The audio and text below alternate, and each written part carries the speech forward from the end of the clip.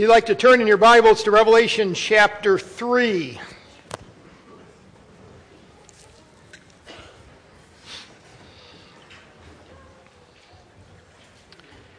As one author wrote, talking about the vast expanse, he writes this, quote, "The vast distances of interstellar space are unimaginably immense. The nearest stars to us are trillions of miles away. Those large distances have forced astronomers to come up with an appropriate measurement unit. It's called the light year. 1 light year equals the distance that light travels at more than 186,000 miles per second. It travels in 1 year more than 6 trillion miles. The enormous distance to even the nearest stars presents an interesting possibility. If a star 30 light years away from the Earth exploded and died 5 years ago, we would not be able to tell by looking at it for another 25 years. Though no longer in existence, the light from that star would go on shining as if nothing had changed. That illustration perfectly sums up the situation in many churches. They still shine with the reflected light of a brilliant past. Looking at them from a distance, one might think nothing had changed.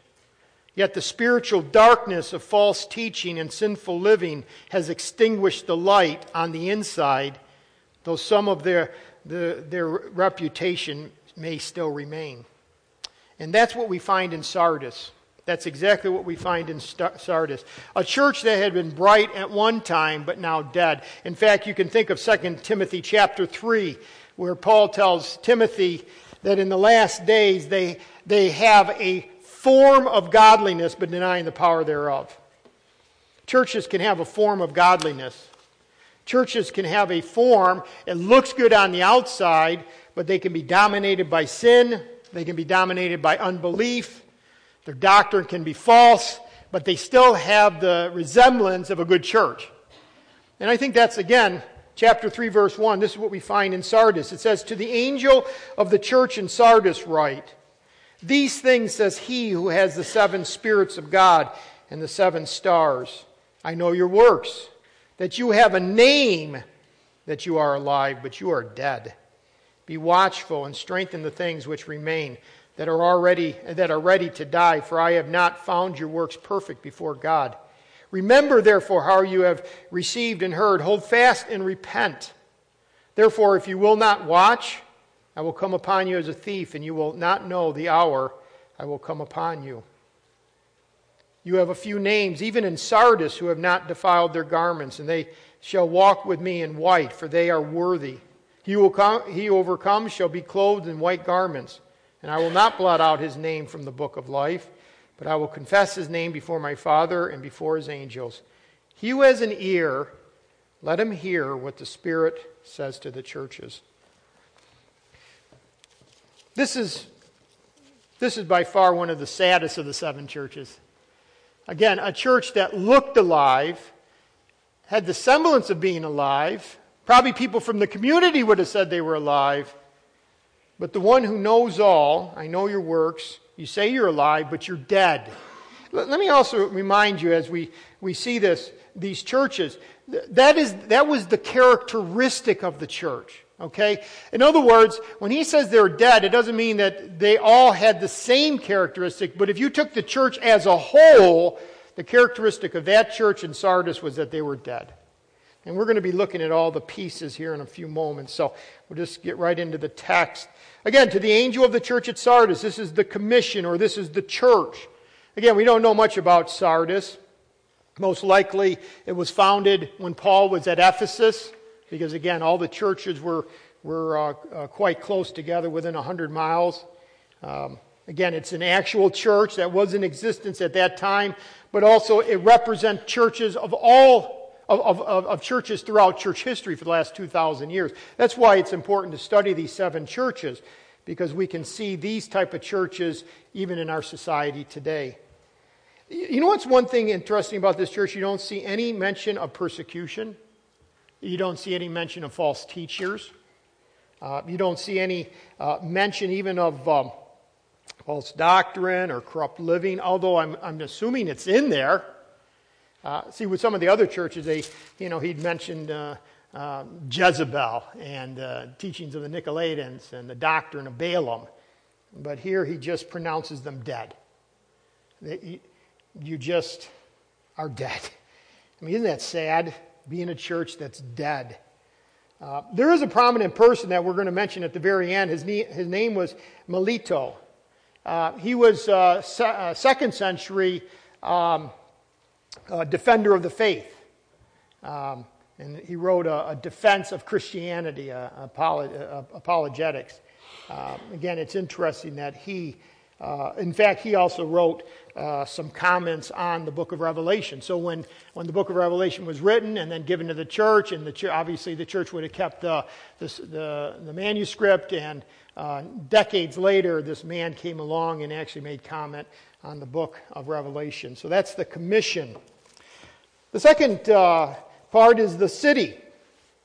And I always find it interesting, these different cities. Again, they're actual cities. This Sardis was 35 miles southeast of Thyatira, or 50 miles east of Smyrna. So again, if you could, right there's Patmos. Again, I just keep giving you this because I want you to get in context of the Mediterranean. Next slide. And then up here closer, so we've been looking at the churches and literally going Ephesus, going right around Pergamum, and then right now Sardis, And so 35 miles from Thyatira, 50 miles from Ephesus, and Smyrna, basically the route. So again, a real church historically. This was the greatest city of the ancient world in that area. It was founded in 1200 BC. By the way, do you have another slide? I think I had one other slide. Yeah, again, this is just, you can see it clearer, and then, that was the postal route. And again, how it probably happened was when John gave the letter, there was probably 7 men who accompanied him on the trip. 7 different men, not him, because he stayed at Patmos, but accompanied and went to the different churches, and then they would write their copy. But historically, it was founded in 1200 BC. It had been one of the greatest, cities of the ancient world. It was the capital of a very wealthy kingdom called Lydian. The most famous king was Croesus. In fact, there's a statement, like a saying, as rich as Croesus. The idea was he was fabulously wealthy. Is that how you say it? I think. Croesus, Croesus. Anyways, the point is he was very wealthy, and economically, apparently there was a river that they ored gold from. And again, this is where his wealth came. They also were known, they found more than 200, what did they, I just lost the thought, crucibles. And that would be how you would refine silver and gold, and they made coinage, and this is actually a coin, a gold coin from that era that they would have made of a lion. I forget, I guess that's a bull. But again, being the place where they would mint the gold and silver coinage made them very, very wealthy. Plus, where they were located was the far western point of that particular main route as far as going to the east, trade route. So it was like a key position economically. It became very, very wealthy, not only with gold and silver coinage being minted there, but also with wool production. They say that dyeing wool was refined, or was research and development, as it were, at Sardis. They were the ones that developed dyeing of wool and making garments, and so there was a garment industry there. Again, militarily, the early city, as I said, was started about 1200 BC. That's 1200 years before the writing of this letter. The main king, the peak of the kingdom was around 600 BC. So about 600 years later is when you had the very wealthy king and the very wealthy kingdom. And militarily, and this is looking down literally at the, and this would have been, and I know this gives you no context, only I just want to have you see a couple of things. This would have been the original city back then. And again, they had a gymnasium, they had a theater, they had a stadium, but they also had this temple of Artemis, which is Diana. And again, the Acropolis was right there. That would be where the majority of the gods would have been. Now, if you turn to the next, what's interesting is this is Diana. This is the temple of Artemis. And if you look, there was a major, the walls, they say, are 1,500 feet high, straight. And so around the top where the king would have been, where the major part of the city as far as defense would have been, on top of that mountain, and on three sides for 1,500 feet, there were just sheer walls. The only way you could access was from the south. Now that's important because it was presumed to be impregnable. That once you got to that city, you couldn't beat it. Any armies could have gone against them, but they were going to be safe and secure. The only thing is, it was such a small area, they actually ended up making a second city, and I'm trying to think of the direction, I guess it's down here. But there was like two cities. One was the one that was impregnable on top of the mountain. The other one was down in the valley at the foot of the mountain. But again, when you live in an impregnable city, what happens to you? You start thinking you're invincible, right? You become overconfident. You become even lethargic and arrogant. And actually, that's what happened. That's exactly what happened to this city, this king, back in 560 BC. As one writer wrote, he said this: despite the alleged warning against self-satisfaction by the Greek god whom he consulted, this was the king. This was the king that was very wealthy. He actually went to their gods, I'm not talking the true God, and got an oracle. And basically the oracle said, if you go and against an enemy to the east, and you go against them, you will win. And so he looks to the east, and he sees the Persian king. And what does this guy do? He goes with his army to seek to defeat the Persian king, Cyrus. Now, you've heard of him, remember? Well, he doesn't defeat him. And so he hightails it back to the mount, hundreds of miles back. The only thing is the king, Cyrus, decides, you know what? He's a threat. I'm now going after him. So the enemy goes after the enemy. And he ends up getting into his impregnable fortress. He was so confident that Cyrus, who was coming with his army, could not scale the walls and all that. He basically just put up he just had guards. Yeah, right here. Well, yeah. Go back to the other one if you want. It's hard to see where. Yeah, it's right here. And so the entrance was there. He set up his guards. Basically, went to sleep. He didn't even put anybody on the other three sides because he just said there's no way anybody could ever scale the walls. Well, what happened was someone found out that there was just a path going up to the top, and one footman at a time went up, and by morning there was enough to defend the Acropolis on top. And so what happened is now the enemy is looking down on the king and ends up getting defeated. He actually is defeated. First time that had ever happened. 300 and some years later, the same exact thing happened with Antiochus the Great. So twice this impregnable city ends up being defeated by an enemy that should never have been able to defeat because of those major walls. Now, that's going to play into the text in a moment because they were not watchful. That's the key word. They were not alert. They were not vigilant. They were not watching out for the enemy, just exactly like this city had done and the king had done. He wasn't watchful to the enemy. So again, that's militarily, kind of a glimpse of the city. It actually came under Roman rule in 133 BC, and a massive earthquake that shook many of these cities back in 17 BC. That was 17 years before the birth of Christ, or thereabouts. Decimated Sardis.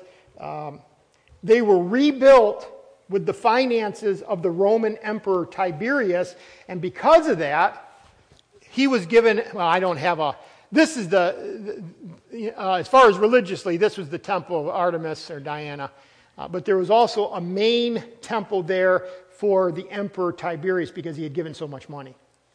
And so what do you find in Sardis? You have a main temple of Diana, you have a main point of emperor worship. The other thing as far as religiously, there was a goddess, Cybele, and you have her. I don't know what she looked like. How did they know what she looked like? I was looking at false idols yesterday on the internet. It's just amazing to me. Like right now in England, there's all these people that get together for these cult things on where all those, what are those major rocks called? Stonehenge. Yeah, all those big rocks. But it's like, isn't it amazing to you? This is absolutely amazing to me. People that probably have PhDs, people that are in the guild, people that are, you would say are normal people, are out there worshiping the trees and worshiping rocks and worshiping these false. It hasn't changed. It hasn't changed over thousands of years. The human heart wants to worship. The question is it the true God? That's the only question. So in Sardis, there's this goddess Cybele, there's this emperor worship, and all this other stuff going on. In fact, they even had real close to Sardis hot springs, thought to be where the gods, quote, gave life to the dead. Now, again, you put all this together, and what is Jesus? I mean, this is called sovereignty.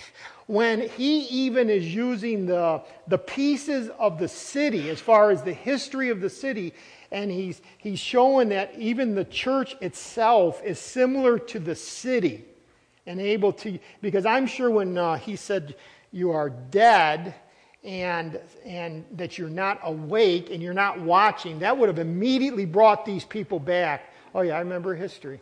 I remember when this city was decimated by Cyrus because the king wasn't watchful with his troops, And God uses things in our history even to teach us lessons.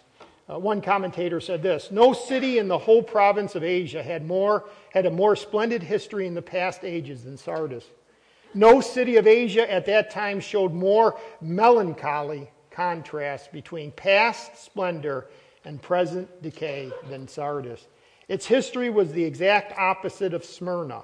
Smyrna was dead, and yet Jesus said, yet you're living. You're persecuted, yet you live. And yet Sardis lived, and yet was dead.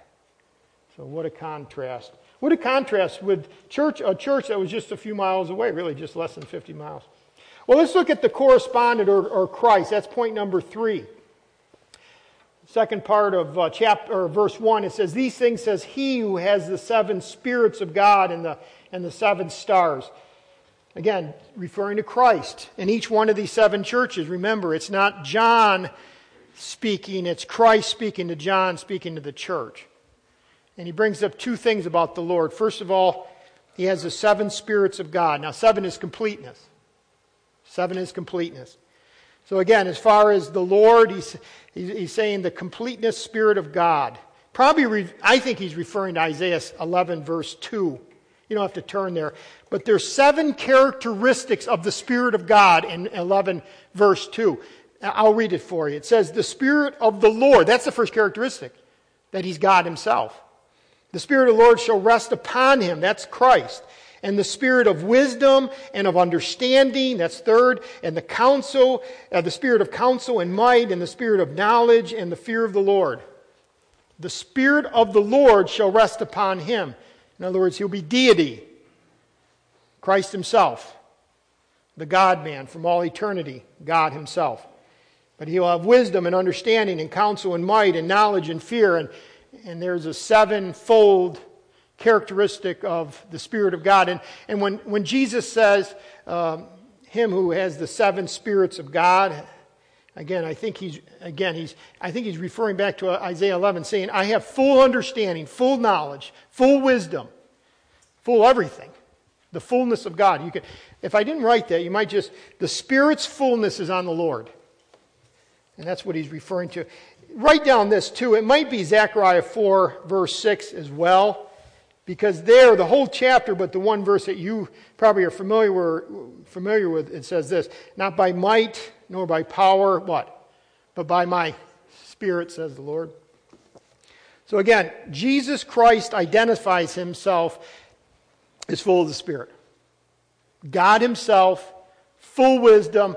He speaks with absolute authority to this church. Let me say this. I'm sure that if anyone was in the church, they would not have given this commentary to themselves. Right? Yeah, we're living but dead. And I'm sure that even people in the community would not have said, yep, living but dead. Probably even the pastor and the elders of that church would not have said, living but dead. But Christ, with all authority, says, you have a name, you have a reputation for being alive, but you're dead. So, why the Spirit, by the way? Why the Spirit of God? In other words, referring back to the Holy Spirit. Because it's the Holy Spirit who gives life to the believer, right? I mean, it's the Spirit of God who lives in the believer and leads the believer and produces the fruit of the Spirit in the believer and gives gifts to the Spirit, or gives gifts to the believer and promotes unity in the believer. I mean, everything comes from the Spirit of God. Again, the plan of God through Jesus Christ, but it's the Spirit of God that gives us, awakens us, gives us the ability to believe, gives us life, is in us, will always be with us, as John 14 talks about. So it's right. In other words, they're dead. Why? Because you need to have the Spirit of God in you if you're going to be alive. And so he speaks authoritatively as the one who has the 7 spirits of God and the 7 stars. Now that, again, refers back to the pastors. We've seen this in Revelation 1:20 and a couple other times. What is he saying? I have the fullness of the Spirit and I have control over the leadership. And the 7 stars. Again, the 7 stars are the leaders that Christ has authority over and holds responsible for. And again, as a pastor, as one of the pastors of the church, I've just had a weight on my shoulders as I'm going through these 7 churches saying, you know what, I have a great day of accountability before the Lord, a great day of accounting before Christ himself for what happens in this church. By the way, only what I can do. I can't save people. I can't make people obedient. But I have been given a part of the responsibility with the other leadership to proclaim truth. Now again, if I proclaim truth properly and let's say someone here doesn't receive it, that's their problem, right? But if I don't proclaim it, it's my problem. And I even believe there's blood on my hands. I didn't used to say that, but no. If you're supposed to be the watchman, if you're supposed to be the proclaimer of truth, you better do it. Because God's holding you accountable. Let's put this into all of our lives. Are you a wife? Are you a husband? Are you a father? A grandmother? A mother? A grandfather? What are you? If you've got truth, you got to share it, right? This idea, well, you know, I just want an easy life, comfortable. I don't want to upset anybody. You've got the truth. And again, this is to the church, so he's referring to the leadership, the elders. But does he have all of us in his hands? Yeah. So again, I trust that you're about Christ's business, you know, Christ's purposes here. This is a great time to say this because we're going to be around a lot of family probably coming up in the next week, right? Easter, resurrection. What a better time than to share what the resurrection's all about, right? Next week we're going to be looking at the 6 things that happen because the resurrection is true. It proves many things. I mean, we should be excited about this, right? We serve the only King. We serve the only God of the universe. The only one. Everything else is false. So we need to be about his business. So authoritatively, he has the fullness of God. Let's look at the commendation. I know your works. That you have a name, that you are alive, but you are dead. By the way, does that sound like a commendation to you? No. Actually, there is no commendation in in this passage. This is the first church we've come upon where there's no positive. Okay? It's all negative. Well, I shouldn't say all negative. Go down to verse 4. You have a few names, even in Sardis, who have not defiled their garments, and they shall walk with me in white. And, all right, they will walk with me in white. The few. If there was a positive, that's the only positive right there. Just the few. It's what we call the faithful remnant. Throughout the history, not only of the church, but throughout human history, you always find the faithful remnant. You always find the Abrahams. You always find the Isaacs. You always find the Jacob. Well, let's say Israel. You always find the faithful. Usually the faithful amongst a lot who are unfaithful, who are unbelievers. He's talking about the true believers there. So again, the commendation isn't really great. Now, I mean, again, sometimes the commendation was really great. Look at chapter 2, verse 1. Well, actually, 2, verse 2. I know your works. This is to the church at Ephesus. Oh, yes, they had lost their first love, but I know your works, your labor, your patience. You cannot bear with those who are evil, that you tested. I mean, commendation. Now, this church, you're dead. Oh, there's a few. I know who you are. I love that. I know who you are. I love that, right? See, among us, what is there, 100-some people here? You might be here very religious, maybe not saved.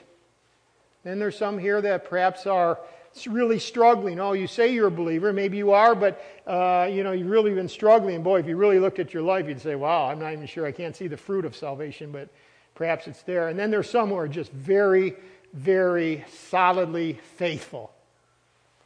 And by the way, that's how this church plays out. I mean, I think you have all three of these groups. See, as you look at the whole church, they were dead. He gives commandment to some. This is what I want you to do. Apparently, they were saved ones within the church, but were struggling. And then he said, but I know also some who have a few names who are not defiled. And I almost see that as a third group. I say almost. I mean, I can't absolutely prove that, but I think that's a third group that you would consider as solid believers walking with Jesus Christ.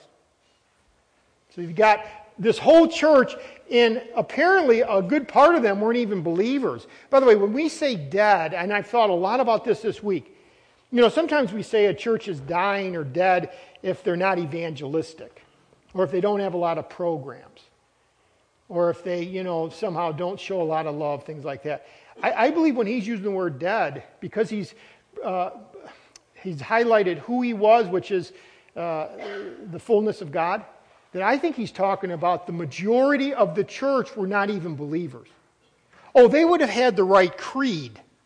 They would have said Jesus is God and Jesus came to be my Savior, but they never put their trust and faith in Him, relying on Him, repented of their sins, and turned to Christ. Yeah, they had the right creed, but they didn't have, as it were, the right confession. In other words, they didn't confess Christ. They didn't actually, they had the profession, but not the possession of Christ. And I think that's why this is the way he gives the counsel. So again, dead, the majority of the churches, or the majority of the Christians in the church were not even believers. How can that be? Well, you get a church and you get second, third generation Christians and they hold to the doctrine, but they just kind of come into the church and I believe that. Yeah, okay, well, let's become a member but they've never truly seen themselves as sinners before a holy God, that Christ is the only way and that they needed to repent and believe on Him. They just didn't do it. Isn't that sad? I keep saying sad. Isn't it sad if a person sits in a church and ends up not even be a true Christian? My wife keeps rebuking me. John, it's not sad. What would you keep saying to me? It's tragic. Yeah, thank you, honey. Late at night, 10:30 before we fall in the bed. John, you keep saying it's sad. It's tragic. Well, let's go to the confrontation. Well, let me just say this. If you find yourself there, understanding your need of salvation and understanding Christ is the only way of salvation, the question is, have you put your faith and trust and hope and reliance alone in Him? Like be merciful to me, the sinner. right? Well, let's look at the confrontation. I know your works, and I'm going back to the same verse.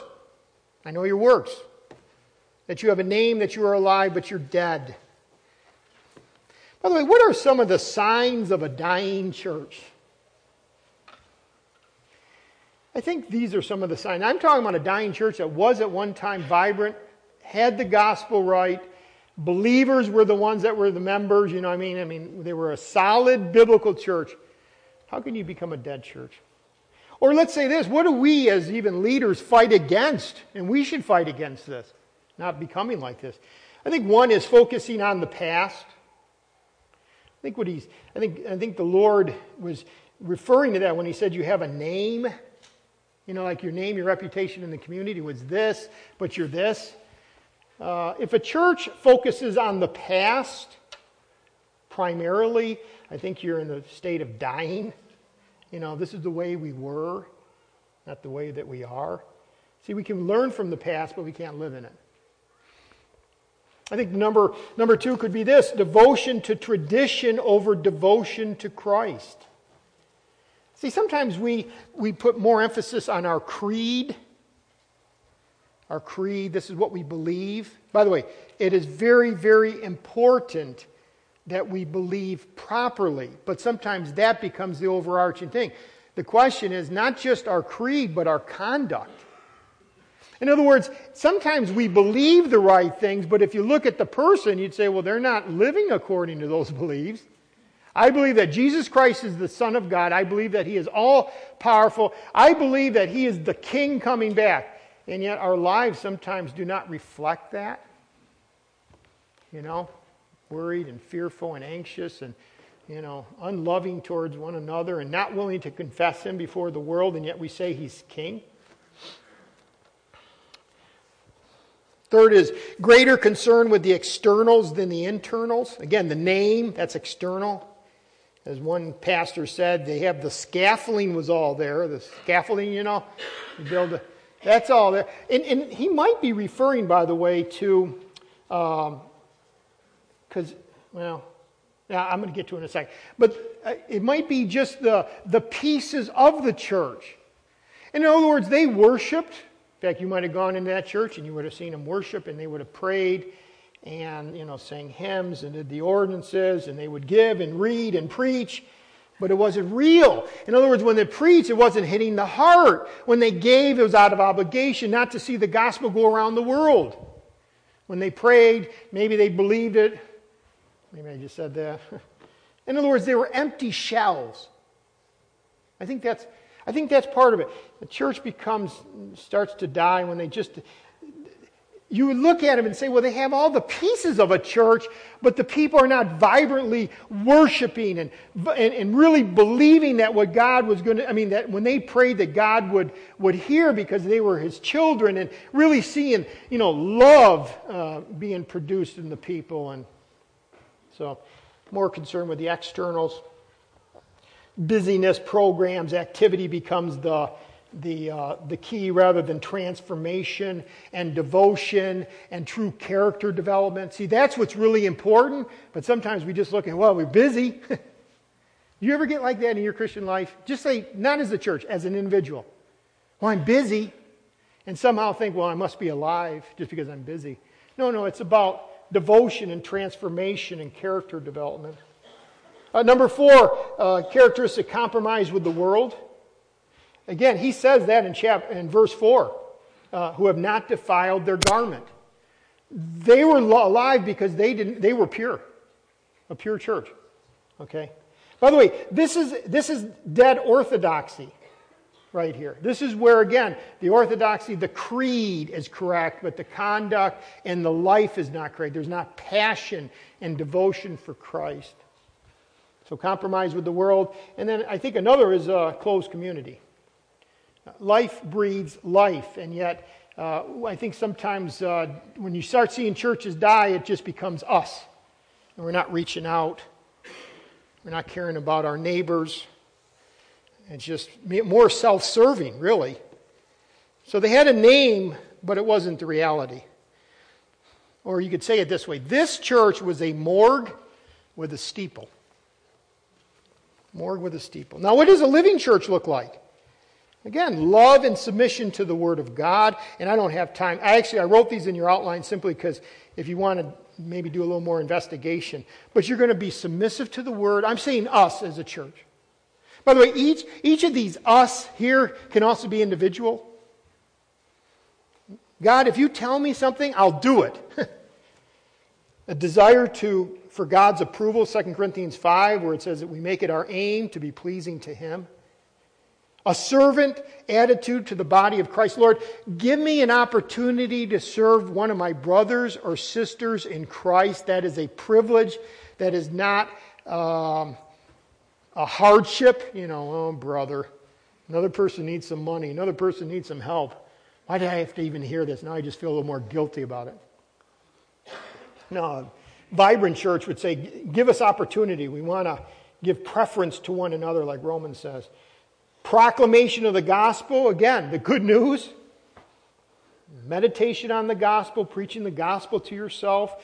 Discipleship of believers, I want to have part in that. Emphasis on spiritual leadership, strong spiritual leadership. The pastors of the church, the elders of church, truly being qualified because Timothy says they must be.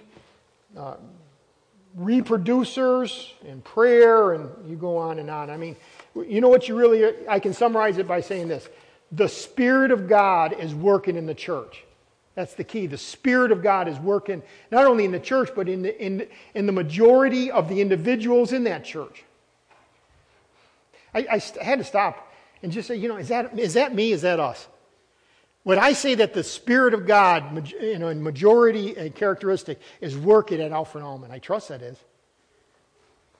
Is the Spirit of God working in your life? Is there a vibrancy? So, let's go to I got to get here because this is where the wonderful counselor now counsels. He counsels the church. He says, verse 2, be watchful. This is his counsel. This is how a church can have a revival, if you will. This is how a church can have a revival. This is how an individual can have a revival. You may find yourself and you say, you know what, I know I'm saved, but boy, I just am making some bad decisions and I just feel like I'm dead. In other words, I don't feel like the Lord is chastening me, but I'm just not making good decisions. I'm just kind of wandering out there. Now, again, I be careful. Because when he uses the word dead, he's talking about I believe unbelievers. But sometimes you can look like a dead person. You can act like one. Your fruit has been minimized because of sin, because of lack of commitment. So here's the wonderful counselor, and he's going to give us a 5-step plan to get your life back on track.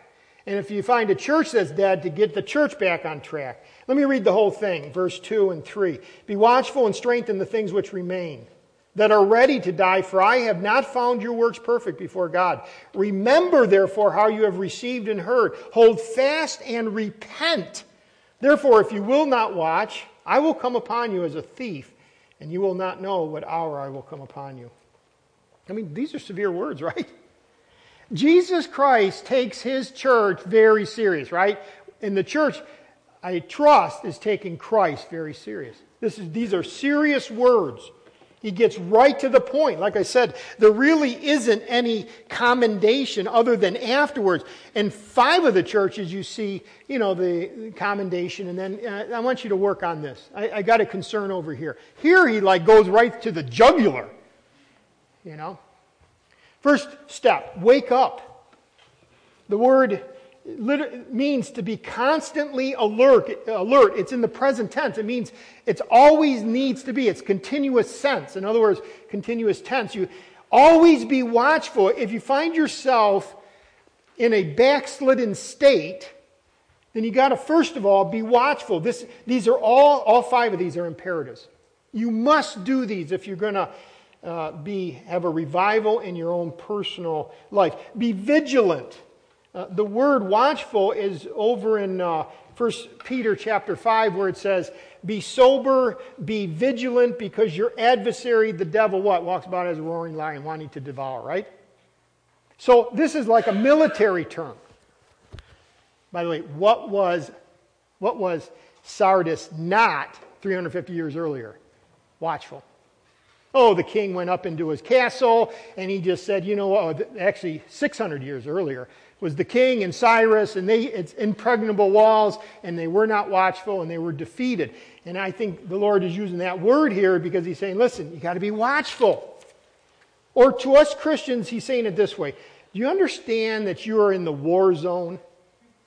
That you can lose territory in your own personal life? I think sometimes we think as a Christian, we get historical and we think back on the good days, which by the way, our memories are kind of faulty, but when we were really walking with Jesus and he was stretching us, and you probably were. But then we think that if we kind of backslide, we just stay right there, and whenever I repent, I start moving forward. No, you can lose ground in your life. We're in a war zone. We have the enemy that is Satan. We have the enemy that is the world and its philosophies and motivations. And we have even an internal enemy called the flesh. And all those point to this. You have to be very watchful in your own life. If you ever take a Christian vacation, a vacation from your Christian life, like, you know what, Lord, and sometimes, by the way, when we go on vacation, we do that. We get out of our routines, we really don't. And then you wonder why we come back and we're like, man, I just feel like I've taken 2 steps back. Well, the war continued on, even though you weren't. The war continued on, even though that you were in neutral. And so first thing the Lord says in the imperative, be watchful, wake up. Second, and strengthen the things which remain. Like what things remain? That are ready to die. Now, I think this is the key. For I have not found your works perfect before God. In other words, your works are not perfect. Now, that word works is being used over and over again to each of the 7 churches. I'm just giving you an example. Go back to the previous church, which is chapter 2, verse 18. 2:18, or actually verse 19. Again, I know your works, same exact, that word is ergo. Again, here he uses it twice.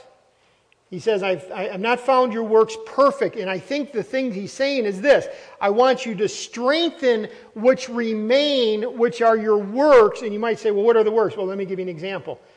2:19, I know your works, your love and service and faith and patience, and as for your works, the last are more than the first.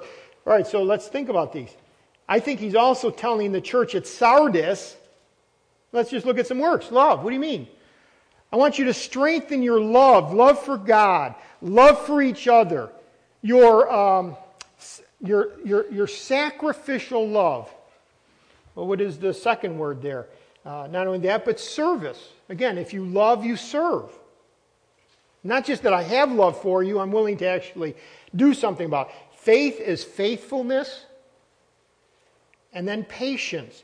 And as we said last week, if you truly love, you're going to serve. And if you're truly faithful, you're going to do it long term, which is patience. And all I'm trying to say is this, because he doesn't specify, but I think within the letters he does specify. When he says, I want you to strengthen which remains, I think he's going back and he's saying, listen, you know the things that you should be doing.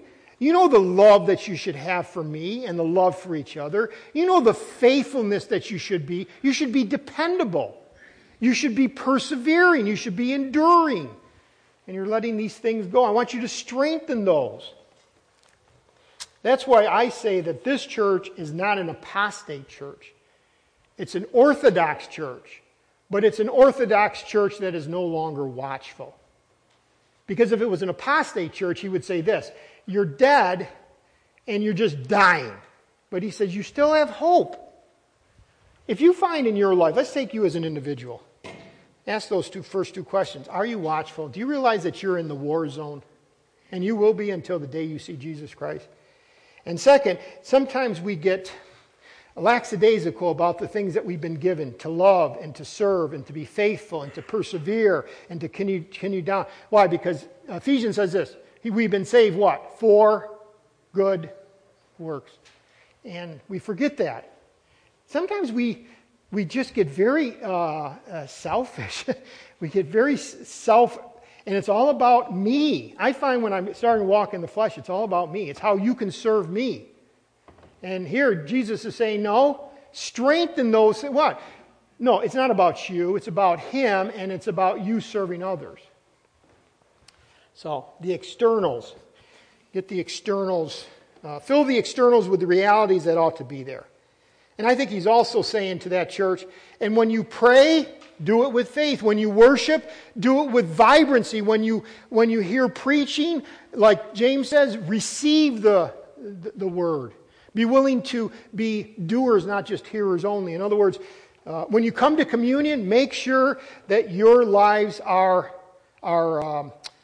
fessed up, as it were. By the way, we have communion this week. Do you know what time it is? What day it is and what time it is? It is Wednesday at 6 o'clock.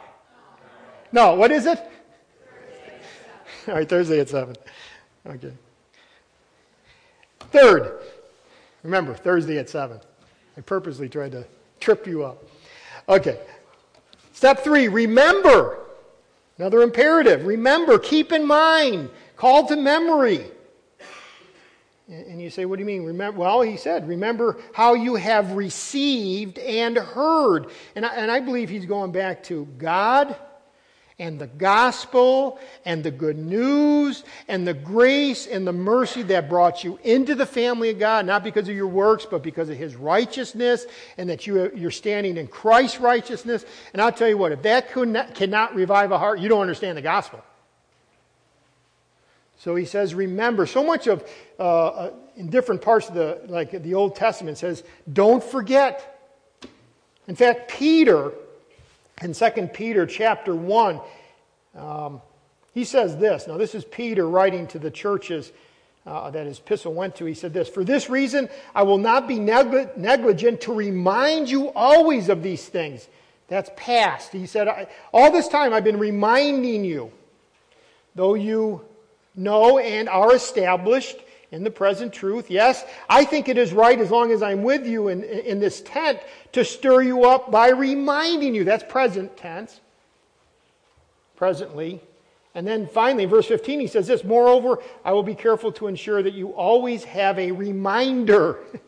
Peter tells his churches that he's writing to, I've reminded you, I continue to remind you, and I'm going to make sure that when I'm gone, you will still be reminded of the truths of the gospel, of who Christ is and God. It's good to be reminded. It's good to remember, Lord, all the things that you have done for me. Lord, I need revival. Be watchful. Strengthen what's already there. Remember all that God has done in your life and all that God has done, period. Okay. Number 4, hold fast. That's the word keep. Attend carefully to, but the idea is this, obey. When you come across a truth, don't rationalize, obey. Again, Christianity was not simply to inform, but to transform our every thought, word, and deed. Or to ask it this way, how have you been changed in the last 3 months? How have you been changed in the last 6 months or a year? Because it's not just about remembering and going through the motions. It's about transformation. And finally, if there's any issues out there, he says repent. That's the 5th step. 5th step, I find it interesting, it's the 5th step, not the first. But you have to go through that process to find out where you really need to repent many times. And the word repent is not in the present tense, the continuous. It's in the punctiliar, the dot. I think what he's saying is this, go back, and if you see an area of your life that you are not walking with the Lord in, that specific area, then you need to, in a moment of time, say, Lord, I want to change. In fact, if there was ever a reason to have an altar call, I think it revolves around the word repent. See, most of the Christian life is present tense, continuous. It's hard to, come on up here, and let's face it, you're going to go right back into the world. Just because you walk the aisle doesn't mean that you repented. I mean, that you really changed. But the word repent is in the punctiliar. It might be this, you know what, come to the front, because if you have an overbearing sin in your life, you need to say, at this moment of time, I want to change direction. I'm going to actually ask you to do that in a few moments. You don't have to, by the way, you don't have to come forward, but I mean, where you're standing, are you willing to say, you know what, Lord, I want to go in a different direction? That's in the punctiliar. Again, if you don't, he goes back to that word watch. Therefore, if you will not watch, I will come upon you. As a thief, by the way, a thief doesn't ever knock on the door. I'm here, can't see who I am because I have a mask on, but I'm going to come in and steal from you. A thief comes unannounced. He's saying, I'm going to come unannounced without warning. And may remove even what you have. I don't believe he's talking about salvation, but the joy that you even could experience is taken away.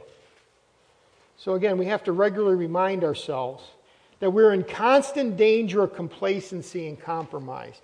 But there's a simple steps that, you know what, if I find myself there, hey, I'm in a war, wake up, strengthen the things that are already there, remember all that God has done for us and all that he wants to do for us, all that he's done, obey the things that I know to obey, and if I am not obeying, repent.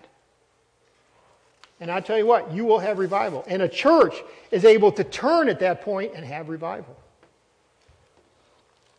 Now he says, he who overcomes, again, will have everlasting righteousness. They'll be clothed in white garments that I believe is imputed righteousness. And number 2, and I'll not blot out his name from the book of life.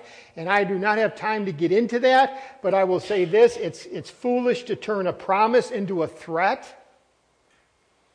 There is numerous passages that Jesus even himself said that, that he forever will save us. That's why it's eternal. Or in John 10, he said this, I give them eternal life and they shall never perish. Neither shall anyone snatch them out of my hand. So I believe this is a promise. This is saying, listen, as you walk with me, know that nothing can ever be blotted, your name can never be blotted out of the book of life. Also, this is not the Lamb's book of life necessarily. In a city, they would have what they call a book of life. And when a person died or were convicted of a criminal charge, their name would be blotted out. You're no longer a citizen. We're not going to recognize you. Or you're dead. You're not even on this earth. He might just be saying this. You don't want to walk with me? To sin unto death. I will take you out of this world. Not as far as your name. But if you want to read that there's a possibility to have your name taken out, it might be through death. Not talking about eternal death, talking about physical death. But here, if you do turn, I'm not going to blot you out. In other words, you're going to stay living. And number 3, everlasting loyalty. I will confess his name before my Father and before his angels. The question is, did the church turn? We don't know. But I will say this. Remember that guy Melito I was telling you about? He was an apologist. He wrote some of Revelation. He wrote some commentary on the Revelation. He was a defender of the faith. He lived in Sardis, and we know that he lived, now catch this, about, I think it was 4 or 5 decades, 50, 60 years after this letter was written. Now, this is the point. If he was there in the church, writing the defense of Christianity, writing about commentary on Revelation, I think you have to assume that the church was still in existence and perhaps had turned, had gone from death to walking with their Savior once more, that they were a vibrant church again. I think you can make that assumption. The fact that we know there was a man that wrote a commentary, or pieces of a commentary on Revelation, that they actually heeded the words of their sovereign king. And I find a lot of hope and joy in that no matter where we find ourselves as individuals or as a church, we can always come back to the Lord, right? We can always return. The question is, are you willing? Now again, you might say, I'm walking with the Lord. I love my relationship. I am praising Jesus. But if you find yourself in this other part and saying, you know what, I have been struggling with sin. I haven't been watchful. I've allowed sin to overtake. I've been asking questions or thinking thoughts and doing actions I ought not, and I have not been repenting, then this is the moment to do it. This is the time. Because I believe the Lord Jesus Christ wants, if you're a believer in Him, He wants you to walk a vibrant Christian life. Not just like, because He wants you to be a witness to Him in the world. So let's stand as we close in prayer. Well, actually, we're going to sing. But if you could hold off on the song for just a moment, what I want you to do is, if you find yourself in that second category, if you find yourself saying, I'm just wandering, I would encourage you to go back and commit yourself to those 5 verbs. I'm in a war. I need to strengthen. I need to remember. I need to obey. And Lord, this is the one thing I know you're knocking on my heart, and I need to repent. It might be how you're loving your husband or your wife, how you're dealing with a trial, how you're dealing with a personal trial. But Lord, I'm repenting. I'm moving in a different direction. You saved me by grace. Lord, I need to live by grace. And Lord, I am depending on you. I'm turning right now, and I'm confessing so that you can sing the song with a pure heart. So hold 1 second as we just bow your head in prayer and talk to the Lord about your situation.